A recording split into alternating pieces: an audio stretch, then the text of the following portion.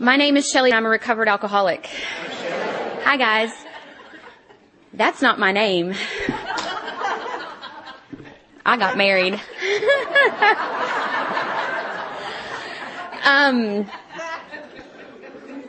Anyway, my sobriety date is July 14th of 2001, and I am unbelievably grateful for that, because I am somebody who should have been dead on July 14th of 2001. And I was just sitting here thinking, because I'm weepy, and I am pregnant. I am 7.5 months pregnant, but I was weepy before this. I've been a crybaby my whole life, because I was dying of alcoholism when I got here. I was 22 years old, and I was physically dying of alcoholism. And so anytime I'm asked to share, I get really weepy because I'm a charity case. And I was just sitting here looking around the room thinking, there are 700 people here who should not be breathing today. And so I have a lot to be grateful for. And then all those things Amanda said, is that my life? I have a lot to be grateful for. So most importantly, I'm grateful for my relationship with God and for that sobriety date. And I'm from Arkansas. I want to just get that clear. I currently live in New Hampshire, but born and raised in Little Rock. I got sober right here in Hot Springs, and my heart is here. And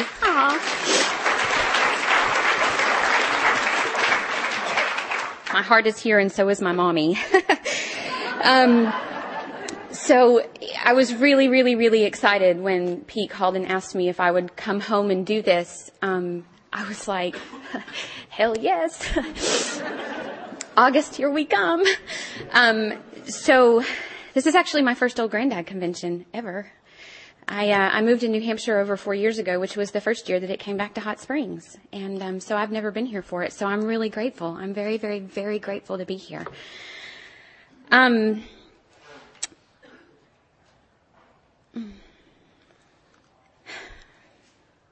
I had a moment this morning where I panicked and I thought, crap, I haven't figured out what my story is. I have like 60 seconds to figure out what my story is, because that's my human reaction to fear. I have to figure this out. I have to get my hand in it, and I have to manage it, and I have to figure out what I'm going to do with it. And I'm really grateful for the thought that comes behind that, which is, I have a relationship with God today that saved my life from a deadly disease. And that's my story. And I'm hopefully going to fill the next few minutes telling y'all some details about that story, but that's the punchline. That's the moral. I've developed a relationship with God through the 12 steps of Alcoholics Anonymous, and I no longer suffer from the disease of alcoholism. I'm no longer dying of the disease of alcoholism today. I'm a free woman, and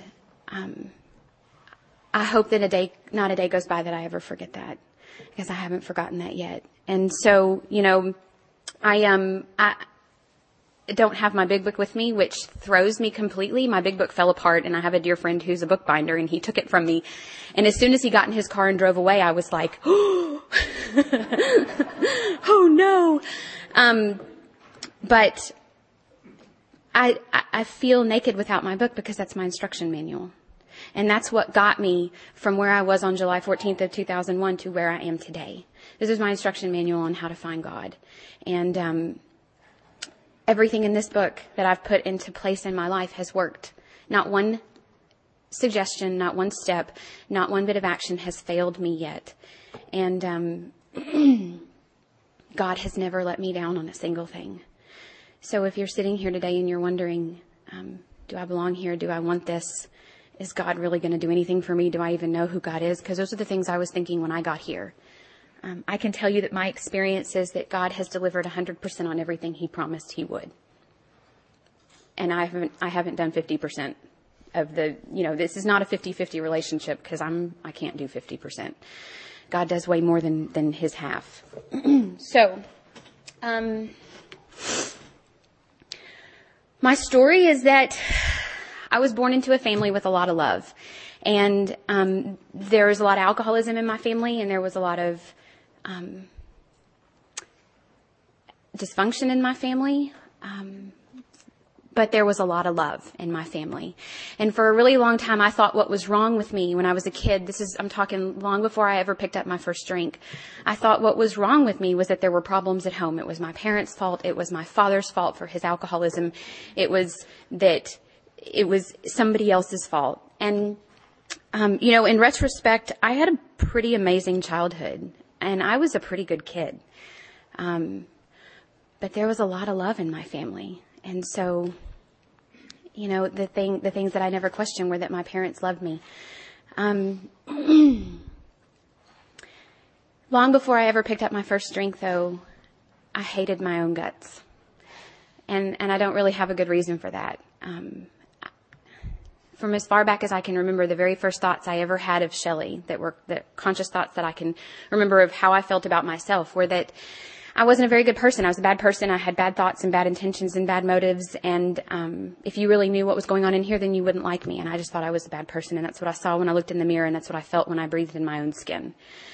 And so when I picked up my first drink when I was 15,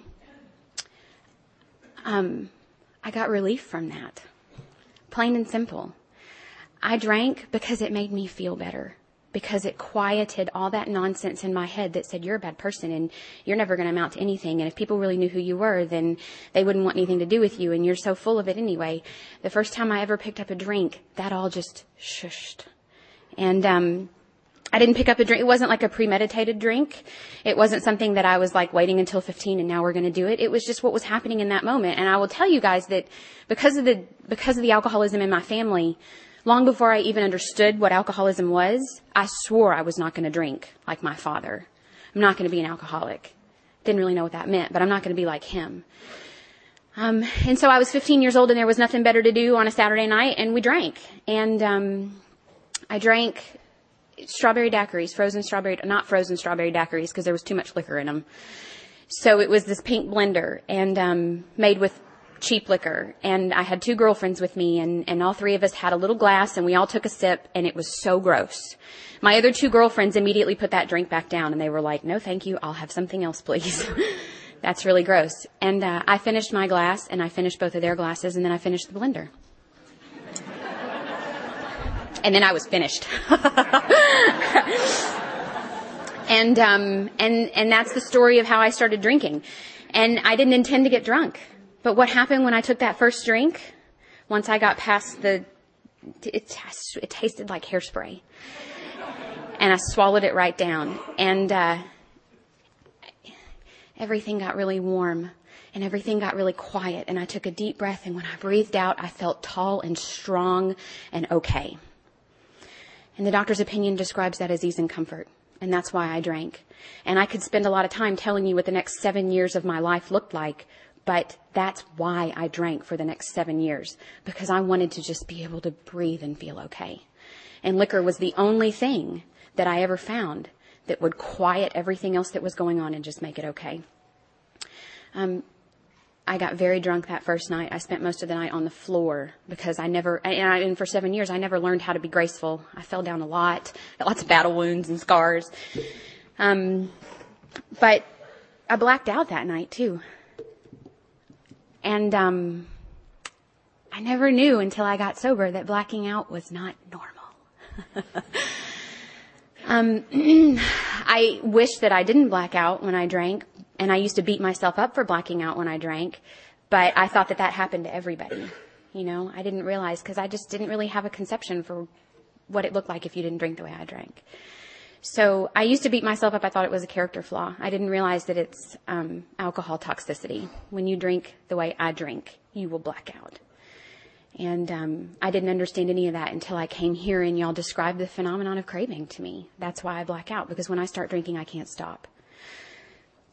So I blacked out a lot for 7 years. There are big chunks of time of my life that are completely missing. And so I was in junior high. I was finishing junior high, went into high school, went to college, didn't do well. I went to 5 colleges. I moved a lot.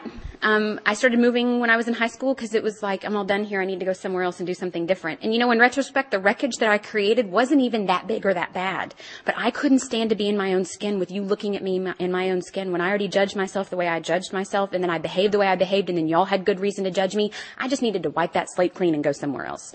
So I did that a lot. I went to 3 different high schools.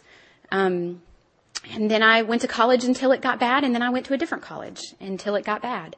And what it looked like for 7 years, and my disease was very progressive, but it started pretty bad. It started bad, and it just got way worse. And what it looked like was that, I was a college student. Of course I'm going to go out. Of course I'm going to go out. Everybody goes out. Everybody parties in college. But what I wasn't doing that everybody else was doing was getting up the next morning and going to class, or holding down a job, or returning phone calls to their parents, or keeping their checking account in the positive. And my life became completely unmanageable. Is really all it is. When I drink, everything else falls away because I can't manage the decision not to pick up that next drink or that first drink or the drink I'm going to have tomorrow. And so everything else in my life falls away because I can't balance it all. Because when I start drinking, nothing else in the world is as important as getting the next drink. And so I drank violently for 7 years. I swear to God, I'm going to be at work tomorrow morning. I swear to God, I'm going to write this paper and turn it in on time. I swear to God, I'm going to come home tonight, Mom, when I was home for Christmas. I promise I'll be home tonight. And I was never able to make good on any of the things I intended to do because once I started drinking, I couldn't stop. And towards the end of my drinking, what it looked like was that I would swear I wasn't even going to go out tonight. I swear I'm not even going to get near it tonight. I'm going to stay home. And then I'd be like, okay, maybe I'll go. And I'll drive. It's way beyond my turn to be the driver. I'll drive tonight. And then I'd get there and I'd say, you know what, I'm only going to have one. And then I would come out of a blackout 3 days later. That's what the end of my drinking looked like. Because I have absolutely no control. I'm completely powerless over what happens when I put a drink in my body. And I used to wake up every morning to those hideous 4 horsemen that they describe in A Vision for You. And I could not live in my own skin. And even though I woke up every morning with the firm resolve, I swear to God, I'm never going to do this again. I am never going to do this again. Today is going to be different. I am not going to do that again. I couldn't live in my own skin because it was so uncomfortable. So I picked up a drink because it made everything. And that's what it looked like. That's what it looked like. That's what only 7 years looked like. And I, couldn't have gotten here a day later. I'd have been dead. I had a body that was failing. And so, there were a lot of very interesting circumstances that channeled me into Alcoholics Anonymous, none of which were a conscious decision on my part to get sober and make my life okay. I look back in retrospect and I know that all those things that happened were God. And that's called grace. Getting something I don't deserve. God just loving me enough to take care of me and to scoop me up in his hands and deliver me into safety. I had a friend that was court-ordered to NA. I had a boyfriend who was in treatment. I had this really amazing relationship with my grandfather who's been sober for 26 years. And I was telling him about what a silly drunk I was. For the first time in my life, I was being honest with somebody about my drinking. And all of these things were going on. And he said, maybe you should check out a meeting. And I was like, all right, sure thing. The thing I usually forget to tell people is that I had experience in Al-Anon and Alateen many years prior to that. And so I wasn't afraid of AA. I didn't know what AA was or what y'all were going to ask me to do. If I had known that coming to AA and doing this deal meant getting sober, I probably would have never come. But it was that moment where I was conscious of the fact that I was going to die if something didn't happen. I was completely desperate and willing to do anything. So I walked into 411 Sellers Street. Prettiest building in the whole wide world. It was a smoky building then, too. And I went to meetings for like 2 weeks before I ever even picked my head up, and looked anybody in the eye. I used to run, before, when we would get up at the end of the meeting to hold hands and pray, I would just run out the door. Because I couldn't face people and I couldn't talk to people and I didn't even know what was going on because I was a complete wreck. I was sobering up, and it was ugly, and it was not comfortable. But after a few weeks, I started feeling a lot better. And because that's what meetings do. We have a lot of really awesome things to say in meetings. And I listened to what y'all said as soon as I was able to. And I started feeling better. And I eventually got a sponsor and did some of the things that she told me to do. I committed to my home group. I got a couple of service positions. I got real involved in the fellowship. It was really awesome. I was in this women's meeting every Friday night for many, many, many years. And I learned how to have healthy and honest relationships with other people. We had girls' night, and it was a lot of fun. And that was what the first year looked like in Alcoholics Anonymous. I got to tell you that I haven't had a drink since the day I came into AA. And I don't know how that happened, because I did very little in the first year to earn being sober. But I did all I was capable of doing at that time. I'm clear on that today, that I did all I could do. I was just thinking when we were reading How It Works that step 3 says we made a decision to put our lives in God's hands and let it be God's way. And when I came in to Alcoholics Anonymous in the beginning, I was willing to put my drinking problem in something's hands that were bigger than me, but I was not willing to put the rest of my life in anybody's hands, and certainly not God's. So, the solution that I experienced the first year I was sober was a very physical solution. I was very distracted, and I was very in love with the fellowship, and I fell in love with Alcoholics Anonymous. And I don't know how I stayed sober, is the truth of the matter. So what happened was, when I was a little over a year sober, I got to a jumping off point that I had never been at before. And I didn't want to drink. I wanted to die. And for the first time in my entire life, I was genuinely suicidal. And had I had the means to put my hands on a gun, it'd have been over. And I never got that way when I was drinking. I was never suicidal before I got sober. I didn't get suicidal until I was over a year sober, active in the rooms of Alcoholics Anonymous. And what happened was, I got willing to go to any lengths. And then I met somebody who showed me what that looks like. And to this day, that woman is still my sponsor. And thank God for her. And thank God she understood how necessary working a 12th step was for her sobriety and her recovery. Because it was Thanksgiving. It was the day after Thanksgiving. I was in Texas visiting family. She had family in. And she said, "Why don't you meet me at 9 a.m. tomorrow morning and we'll get to going." And she spent the entire day after Thanksgiving with me and not with her family, taking me through the 12 steps of this program so that I didn't have to die. And that's my experience. And so what happened in that day was that I had a spiritual awakening as the result of the steps. I learned how to have a relationship with God.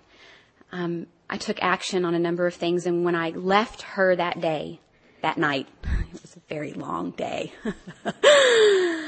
I went back home to my family a different person, a completely different person. And so we went through the book, and we started at the beginning. And I understood the disease of alcoholism a little bit. I understood the mental obsession, and I understood the physical allergy. I could see that in my drinking. I could see how I had every reason in the world not to pick up that drink and not to drink today, and every reason in the world to quit drinking for good and all. Yet I had no power to live by that. And so when I got uncomfortable enough and I needed relief, I picked up a drink. And once I picked up a drink, I had no control over what was going to happen.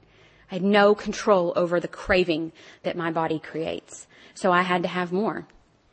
I understood that stuff. What I didn't really understand was what you do about that stuff. Because what I did the first year I was sober was I fixed you and you and you and you and this, and I got a steady job, and I got a home group, and I got a service position, and I got a group of girlfriends, and I hung out with my family some, and I went to work on time, and I think I even went to the doctor a few times and took care of my body and paid my bills on time, and I did all those things. Oh, I got a boyfriend. I had one when I got here. I kept him. I tried to fix him. I threw a lot of energy into making it okay out there, because somewhere along the way, I picked up this idea that what's unmanageable is out there. So I spent 15 months managing out there, and that got me a desire to die. So there was a lot less wreckage at 15 months, but I didn't feel any better. So I understand today that the unmanageability is in here. What happens out there isn't unmanageable. What happens out there is wreckage as a result of the unmanageability that's in here. Because if I can't manage the decision not to pick up the first drink, whatever's going on out there doesn't stand a chance. So my sponsor explained to me that I have no control over the physical problem. I got that my problem, the problem that needed to be addressed was the mental problem. The doctor's opinion says that I need to have an entire psychic change. And we had to look up a lot of words in the dictionary because Bill and Dr. Silkworth and everybody else wrote words that when I think of psychic, I don't think of my mind. I think of psychic readings. So I didn't really know what a psychic change was. So we look up words, and I still do that even today. We do that in my home group. We look up a word every time we get to it. And I've been studying the book for a long time, and I still have to look up words because my mind can make a mess out of anything. So an entire psychic change, an entire change of the mind. She said that's where your business needs to be. But your problem is that you don't have the power to do that. So we started talking about God. And what I learned was that I was open to the idea of God because I had to be, because I didn't want to die of alcoholism. But I was only open to the idea of God to the extent that he could handle my drink problem. I didn't trust that God could handle the rest of my life to my satisfaction. So I managed the rest of my life, and I let God solve the drink problem. And that didn't work out well. And I learned that, what she said and what it says in the book is that these steps are going to fit us for a relationship with God. And that relationship with God will solve all my problems. Not just my drink problem, but all of my problems. All is a big word. That's 100%. Every last one of my problems is God's to solve. All of them. Took me a long time to get that. Because I wanted to be like, no, you can have all those. This one's mine. I'm going to fix this one the way I want it to be. And that doesn't make me feel very good. So what we figured out, if I have a problem in my mind that I can't do anything about and I need this entire psychic change, I have no power to not pick up that drink. I need access to power. And she asked me if I was willing. And for the first time, I had been open to the idea of God. I grew up with this idea of God that was very terrifying to me. And I don't really know where I learned that, except out there somewhere, because my parents didn't teach me that. And I don't think they said that in my church. But somewhere along the lines, I picked up this idea that God was punishing and that I should be afraid and that God had plans for my life that I may or may not like, but that's the way it was going to be. And so I had a very hard time reconciling myself to this idea that I was going to put my life in that God's hands because I was very afraid of him. I was very, very afraid of him. And, when Dara and I were sitting there that day doing the work, she said, "Are you willing to believe there's a God?" And I said, "I believe there's a God." Ugh, that's about all I got. And she said, "We've got to put your life in God's hands. And if you can't put your life in your God's hands, if you don't have an idea of God that works for you, if you can't trust your God with your life, then you need to redefine God. And so until you know how to redefine God, pray to my God. Because my God is loving. My God is fun. My God takes care of me." And I'm looking at this woman who at the time was like 15 years sober-ish. And she, or something, maybe not. And she had a life that looked really beautiful. She was a grandmother and she had a lot of friends and she was well put together. And I thought, God didn't do such a bad job with her. Maybe it's possible God could not do such a bad job with me. So for a long time, I prayed to Dara's God because I had an idea of God that I was afraid of. And I can't make a decision to put my life in God's hands when I'm afraid of God. I tried. It doesn't work. I withhold. And if I withhold, it's a matter of time before my alcoholism kills me. I need to be able to step 100% fully into the hands of God. So, sobriety beat me into a state of reasonableness around that. Drinking didn't, but sobriety did. And so that day I said, okay, I'll pray to your God. I'll do whatever I have to do because I really don't want to blow my brains out. I really don't want to die. So we got on our knees and we prayed. And I prayed to put my life in God's hands. And for the first time in my life, and I had prayed before, I'd taken a third step before, I'd bowed my head in church and listened to what the minister said and all those things. But I don't really ever think I knew how to pray. I didn't know what I was supposed to be doing when I was praying. And that day, when I prayed with her on my knees, and I sincerely wanted to put my life in God's hands, I want to put my life in God's hands, the effect was that I felt God. For the first time in my life, I prayed sincerely and I felt God.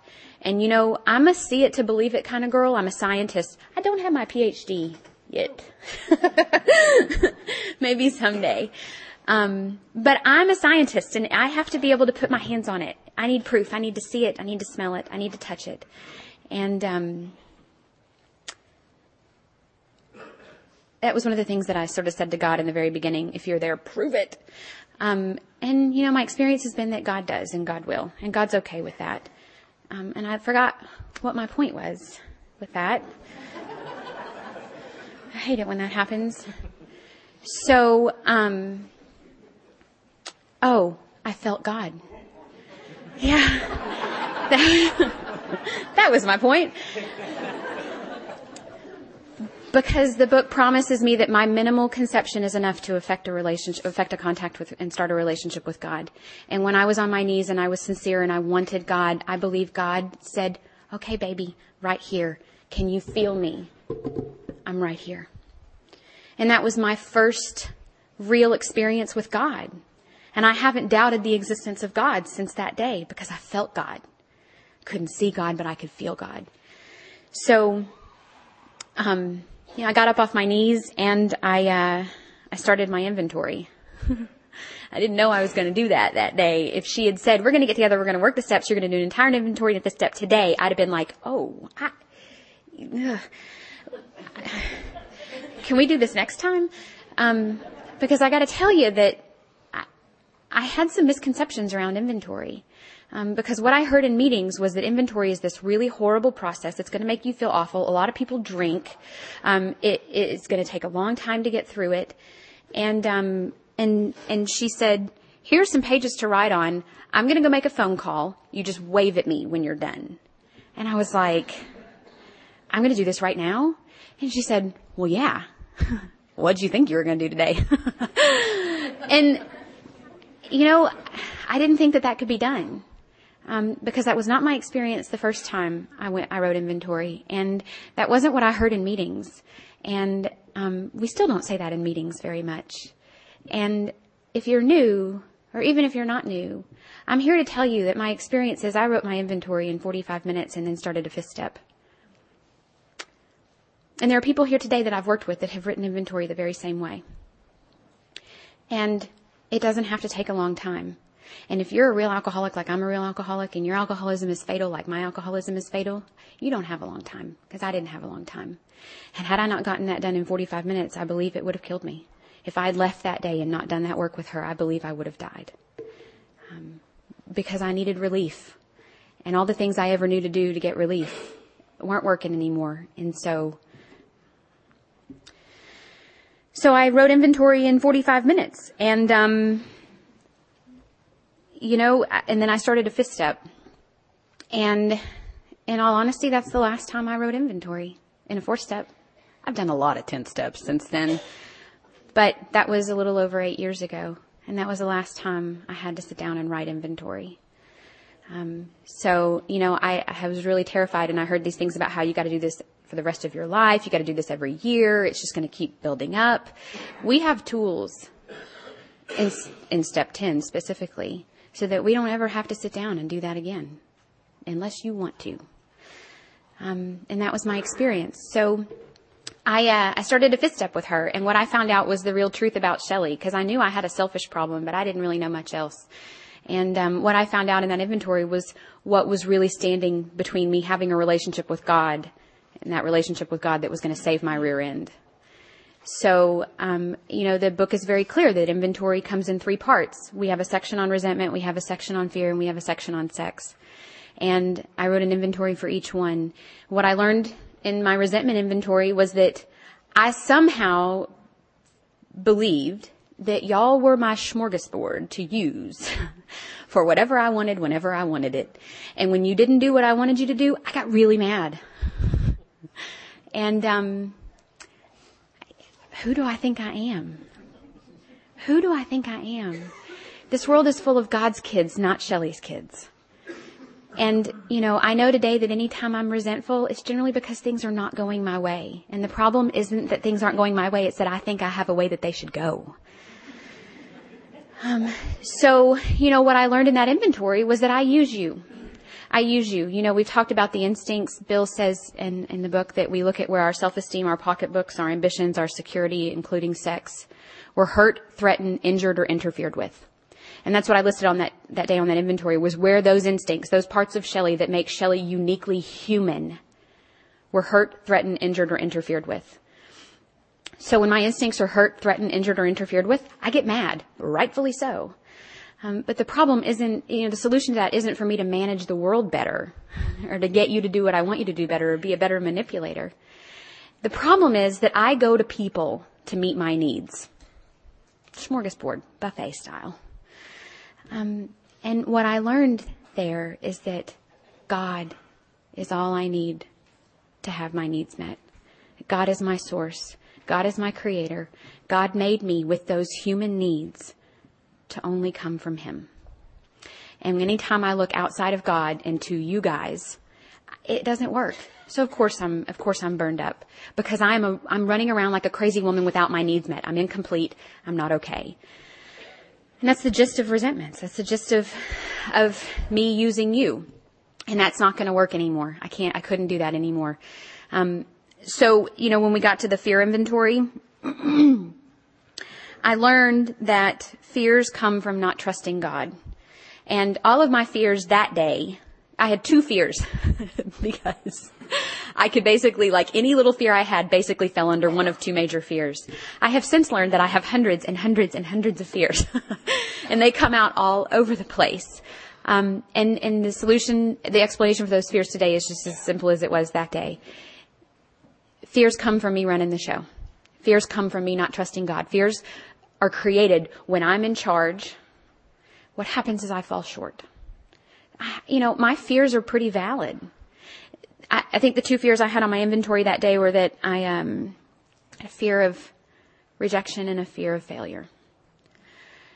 And the truth is, when Shelley's running the show, rejection happens. I run people off because I'm a lot. I'm way high maintenance.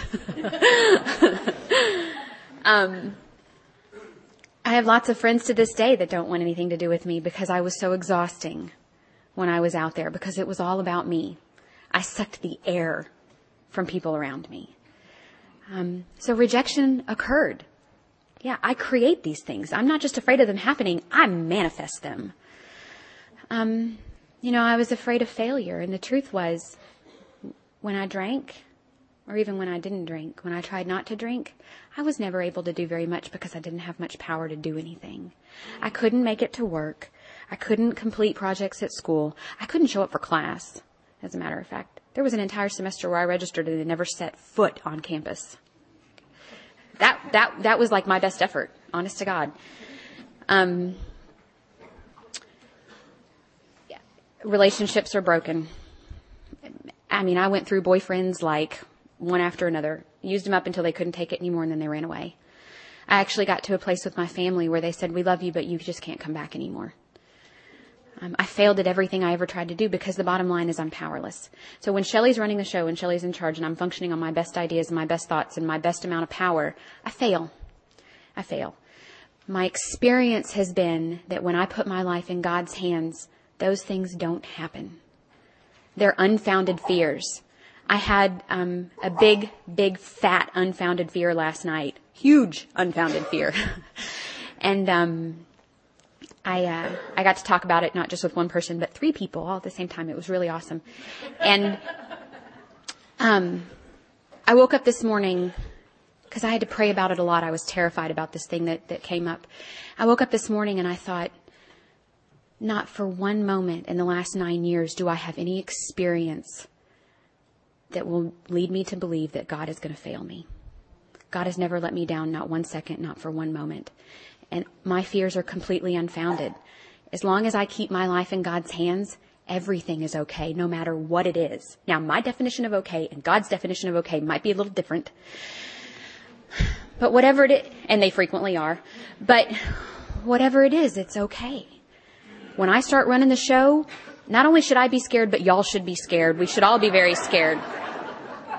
And those things come true. So the solution to my fear is to put my life in God's hands. The solution to my resentments is to put my life in God's hands. I'm very, very, very, very grateful that Bill took all those pages in the book to describe how to do sex inventory and where our sex problems come from. Because of all the things that I did while I was out there drinking, my sex problems were the piece that I was the most ashamed of and never wanted to talk about again ever as long as I lived. Thank you. And, if you look at how much time is spent in the book in the inventory stuff, sex gets the little biggest piece. We all have sex problems. We'd hardly be human if we didn't. And that was a relief, because here's what happened while I was drinking. The liquor didn't work. The liquor worked like a little. And I discovered along the way that I could find a him. And whoever he was, if he would pay attention to me, then I was okay, I was good enough, and I was worth it. And I got ease and comfort from that. So there were a lot of hymns over the years. And I was a victim. And when I sat down to write inventory, who did I harm? I made a list of those people, and what did I do? I used them. And after I got through writing my inventory, I looked at it and I thought, isn't that interesting? Because I always told you he used me. I'm such a victim. Poor pitiful Shelley. Taken advantage of. 100% of the time, in every single instance, I used him to try to meet my needs, to make me feel better about myself.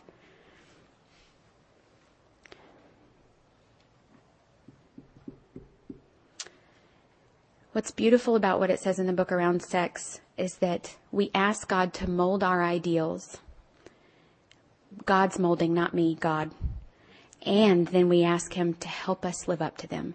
Not only do I have to develop the right ideas around sex, I can go to God for that. God's going to develop those ideas. Then God's going to show me how to live that way. It's actually that simple. And my behavior in relationships has been profoundly different since I did that inventory, because once I saw on paper what I had done to God's kids, it wasn't until I finished my sex inventory that day that I actually got a willingness to not be that person anymore. I got through that and I looked at that and I thought, whatever I have to do to not be her, I will do. And there was just as much, the ill feeling I had about doing that to other people was bad, but the ill feeling I had about doing that to myself. I am God's. And it's not okay for me to treat me that way any more than it's okay for me to treat y'all that way.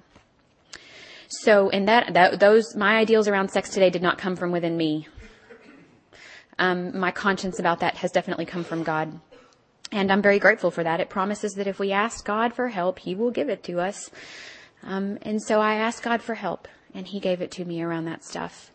So we did our 5th step, and then we got back on our knees and we prayed. And what we prayed in step 7 is so beautiful. We went back, in step 3, we started with, okay, God, you can have this little piece of me, because this is all I know. You can have this little piece of me, and now we're going to do inventory, and we're going to find out what else is really going on here. But I was willing to put this little piece of me in God's hands.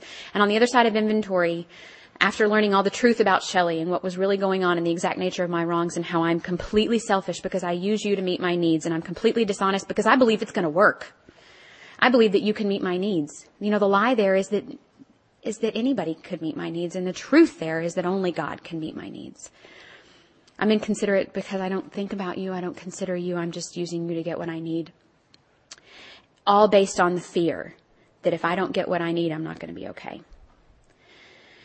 So when we came back in step 6 and 7, we got back on our knees, I had a much better idea of what I needed to put in God's hands. It wasn't just this little piece of me. I needed to put all of me in God's hands. I needed to put all of that stuff that I saw in inventory. And I understood what that meant, to put the garbage in God's hands, to give God the bad stuff. But what the prayer says is that you can have all of me, good and bad.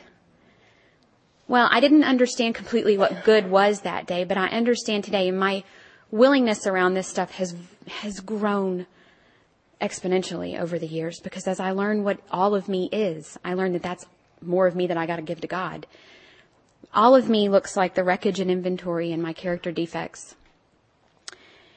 It also looks like who I think I am and who I think I want to be, and my hopes and my dreams and all of my ideas and all of the things I think I want to do with my life and what I think it means to be a daughter and a sister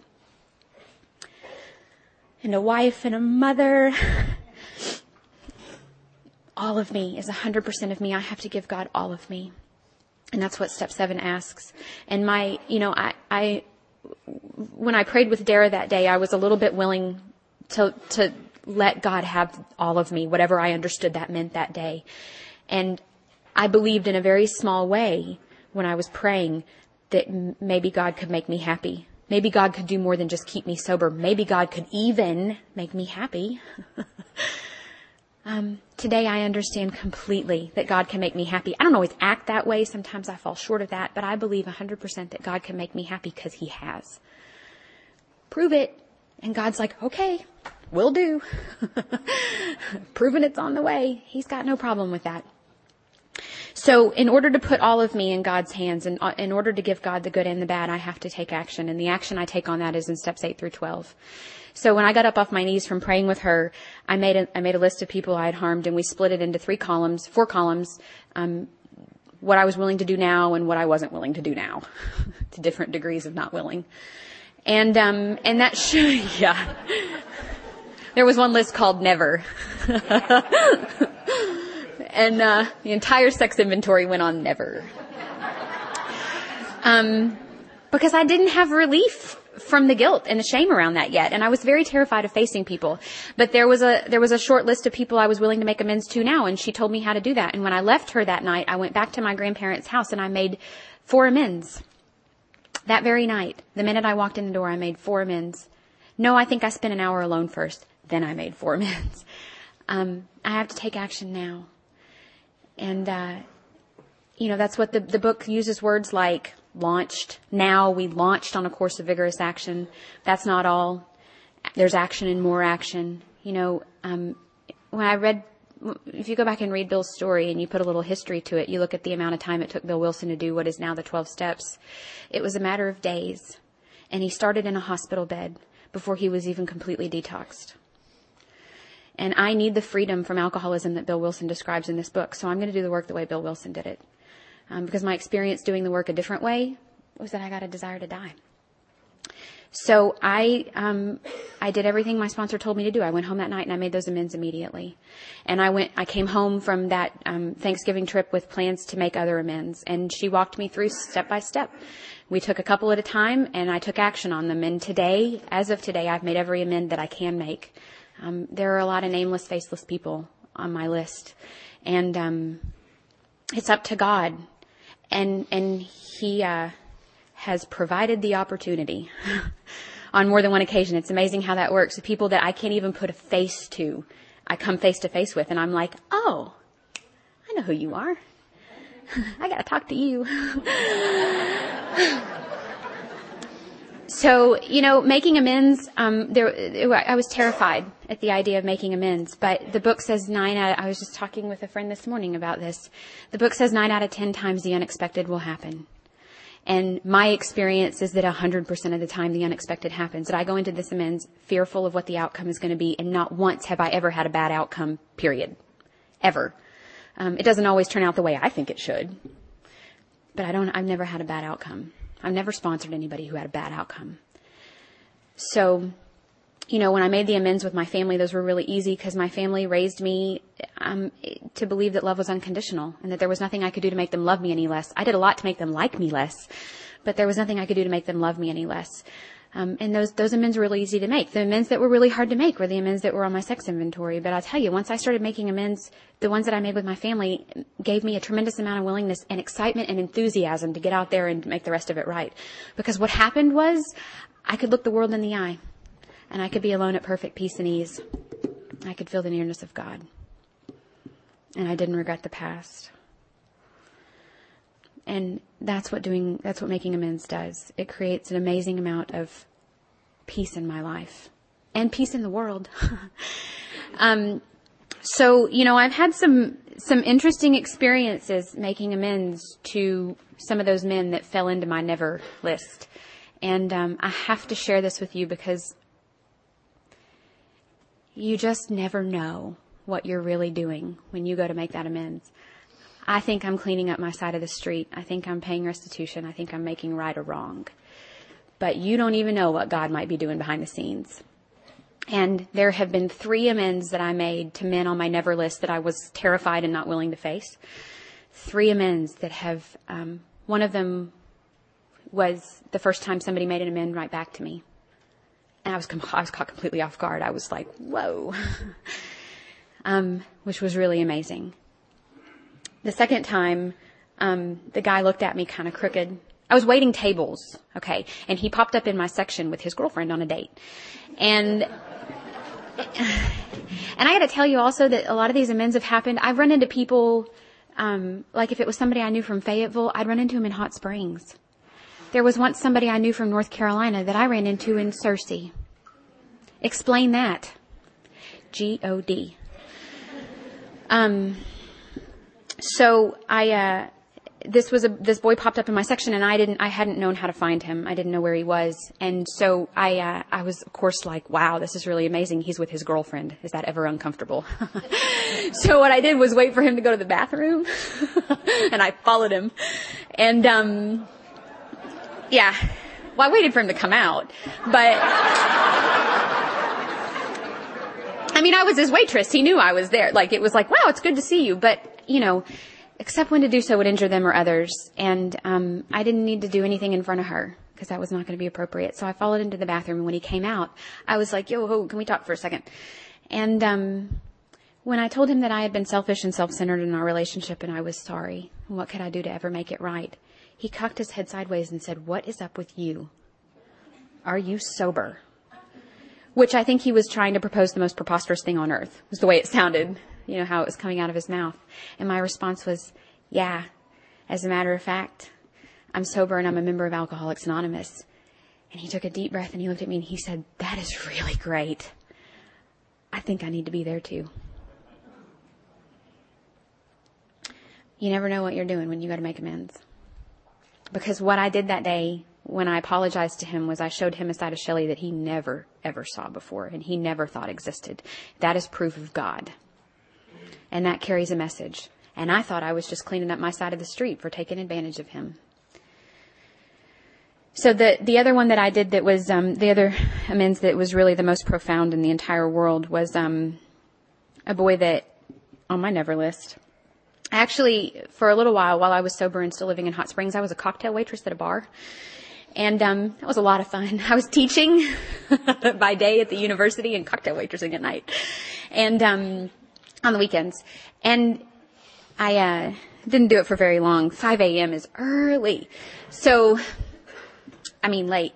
So I had run into this guy before and I had made amends to him, but then when I started cocktail waitressing, he would run into me at the bar and he would just literally follow me around and be like, this is the weirdest thing in the whole world. How are you even here? How would you even want to be here? And I was having a good time. There was good music. People were fun to watch. I was having a good time. And he used to just sit at the bar and watch me and he was completely baffled. Like, this is not the Shelley that I know. How are you even here? How are you even working in a bar until 5 a.m. and you're okay with that? And so one night we were talking, he hung around and we were talking and he said, I made my amends to him long before this, but he said, it's really amazing. You're not the same person because the person I knew would have never been able to be here. And, I know you're sober and it doesn't look so bad. You make it look not so bad. And I was like, yeah, it actually rocks. It's awesome. I think I was probably 4 years sober. I was on fire. I was like, oh, it's so awesome. You should come to a meeting sometime. Of course, he wasn't interested. But I will tell you that a couple of months later, I got a phone call from him. And he was crying. And he was whispering. And he said, that Alcoholics Anonymous thing you do, I need to get there. because I'm going to die if I don't stop. And I just have to tell you that I've never been interested in getting sober, but watching you, I think, you know what, maybe this won't be so bad. You never know. You never know what you're doing when you're making that amend and when you're out there in the real world being a product of this program. That's what it means when we say you may be the only copy of a big book somebody ever sees. You never know what they're going to see when they look at you. But you know what that message carried to him was that maybe sobriety is not as bad as you think. So, and the only reason he knew I was a member of Alcoholics Anonymous was because I made a direct amends to him as the step reads. And I told him when he asked. So, I believe in that completely. And those are, amazing experiences. 100% of the time, never had anything go wrong making amends. So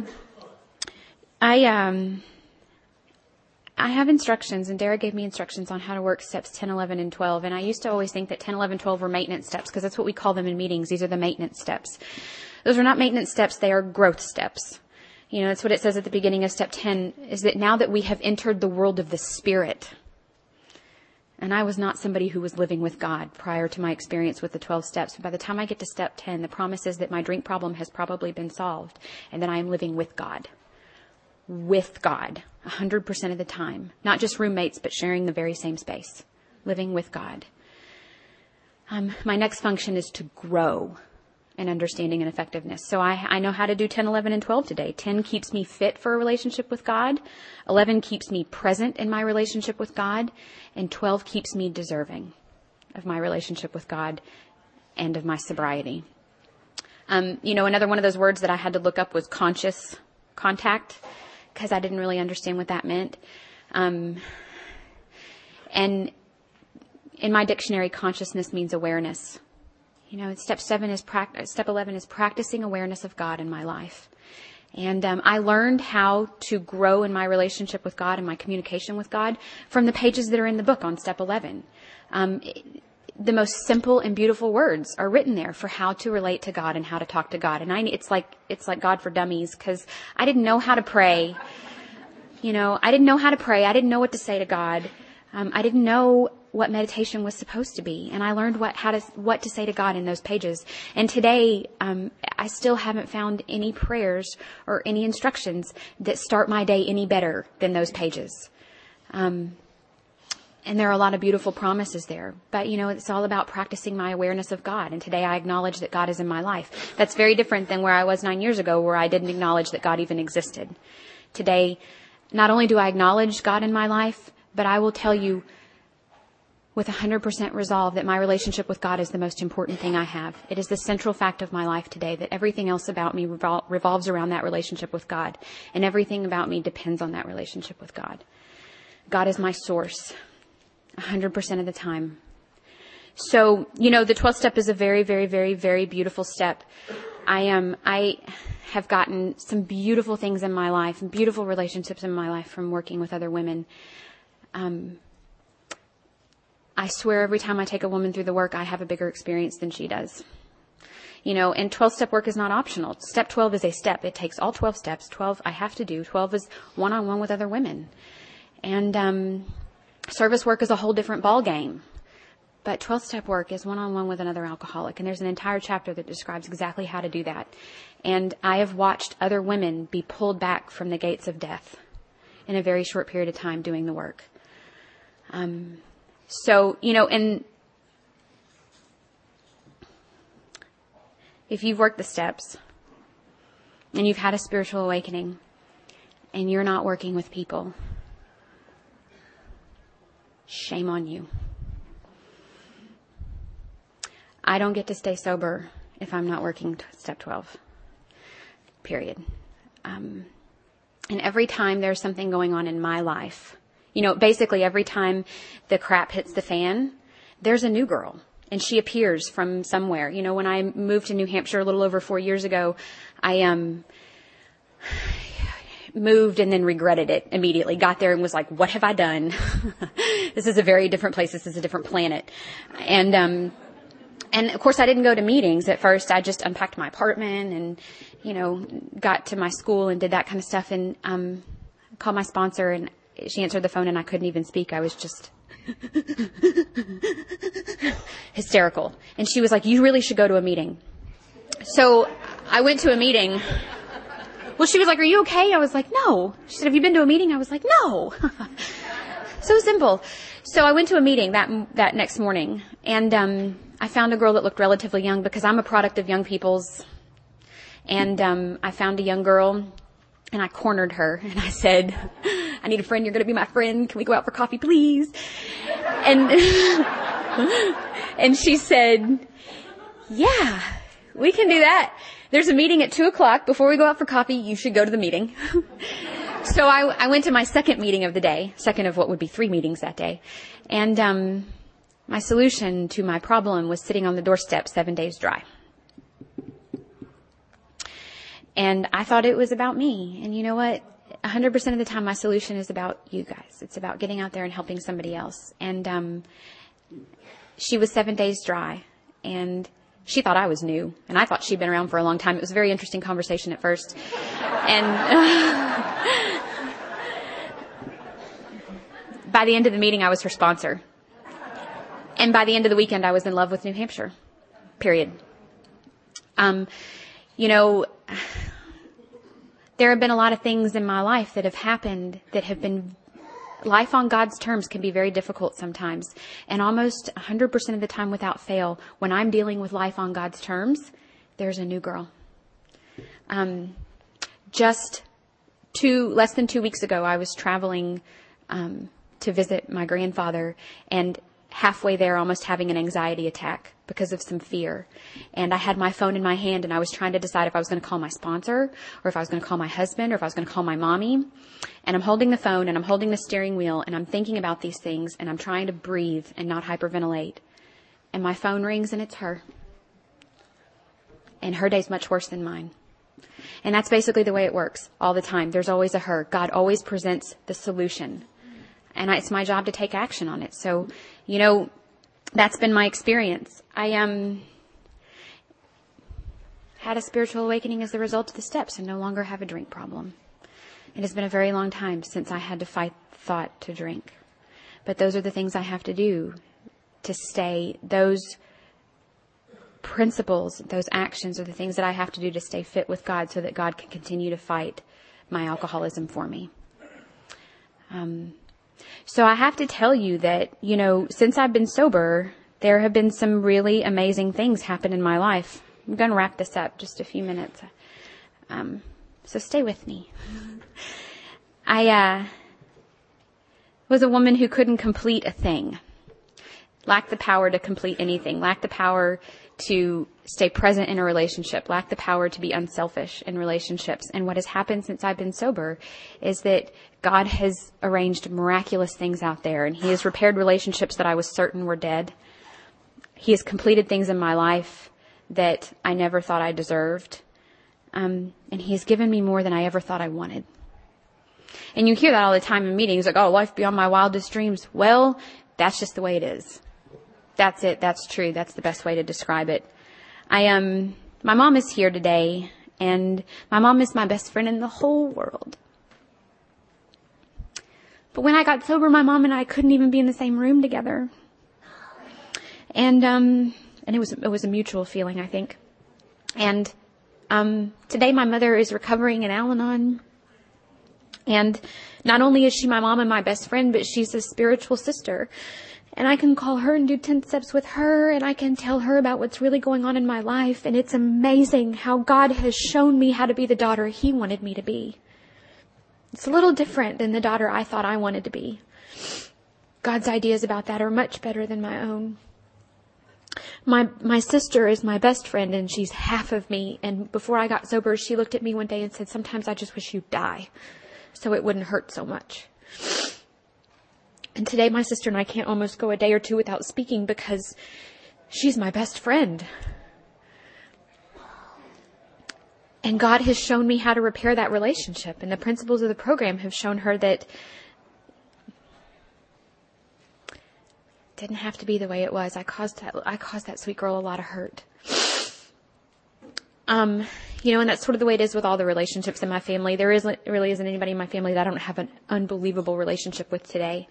I have relationships with my friends that are just, I never knew where I fit in. I never knew who I belonged with. I always just was really busy being whatever I thought you wanted me to be so that you would like me, so that I would feel okay about myself, or covering up who I really was so that I could look a little more like you so you'd like me so I'd feel okay about myself. And today I'm 100% cool being who I am, whatever that looks like. And I'm comfortable in that in my relationships with you. And I have friends so I'm home right now, and some of my best girlfriends here threw a baby shower for me a few weeks ago, and we were all sitting around talking, and we've grown up in sobriety together. And I moved away 4 years ago, and here we all are, just 4 years more sober than we were when I left. Still friends, still in contact. That's God showing me how to be a friend, showing me how to be who I am, and how to maintain those relationships. And it's beautiful and it's amazing. And I want to grow old with these girls. And I believe that I can, because God shows me how to be the friend God wants me to be. I moved to New Hampshire to go to college. Before I did that, I graduated from college here in Arkadelphia, which was amazing because I went to 5 colleges. A couple of those I flunked out of. And the year before I moved to New Hampshire, I got a bachelor's degree and cried the whole way across the stage. It was like, and there are people here today that were at my graduation. Y'all came. It was a beautiful day. It was a day that was proof that God could do anything in my life. He could even be an organic chemist. Because that was what happened at my final exam. I took God and I said, I got a problem. It's organic chemistry and it's your deal. And God passed us by the hair on my chin. And every time I look at my degree, I think that's proof of God. Because my best behavior in school was to flunk out. I register for classes I don't show up for. And so why I moved to New Hampshire was to go back to graduate school, which was something I never thought I wanted to do.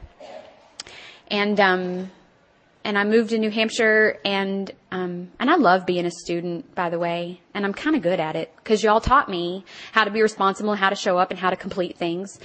God taught me that, and y'all taught me that here and in service. Oh, good Lord, in service. I went to graduate school, and what I learned was that I didn't like what I was studying very much. I spent a lot of money and a lot of time in a subject that just doesn't interest me anymore. But it was an amazing experience, and I wouldn't take it back, and I'm completely comfortable admitting that today, that I went to school for something I don't want to do. That's okay. It was the journey. It's not about where I'm getting. I learned a lot about myself and a lot about God in that laboratory.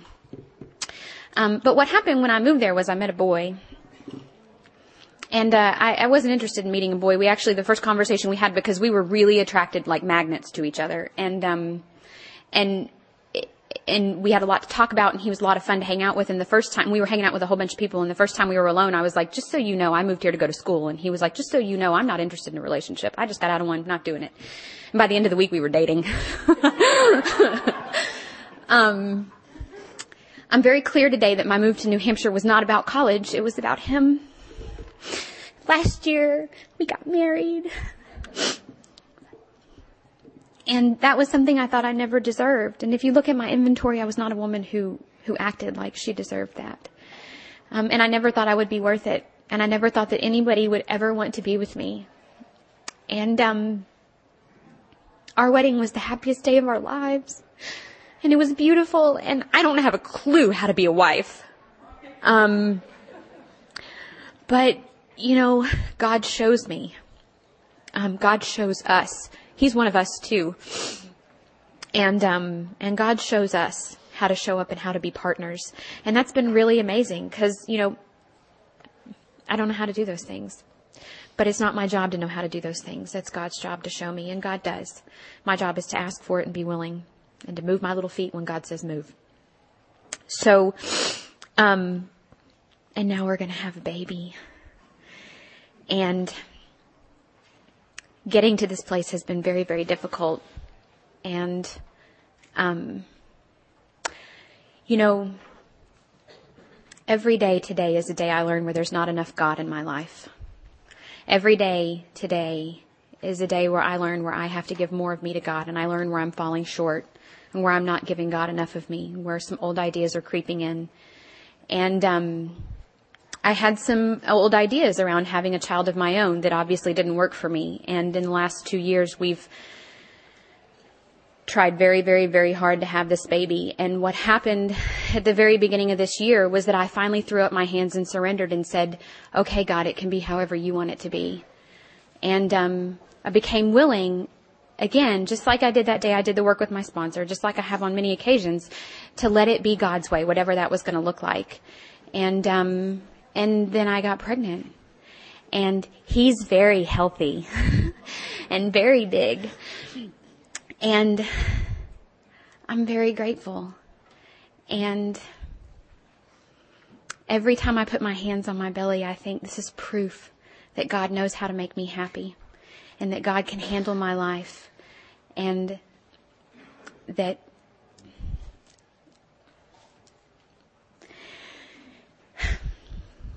if you're new, or even if you're not new,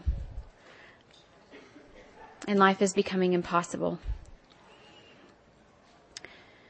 we have a way out on which we absolutely agree, and the way that we do that in Alcoholics Anonymous is in the 12 steps. There are a lot of other ways to get sober, but what we do in Alcoholics Anonymous is the 12 steps.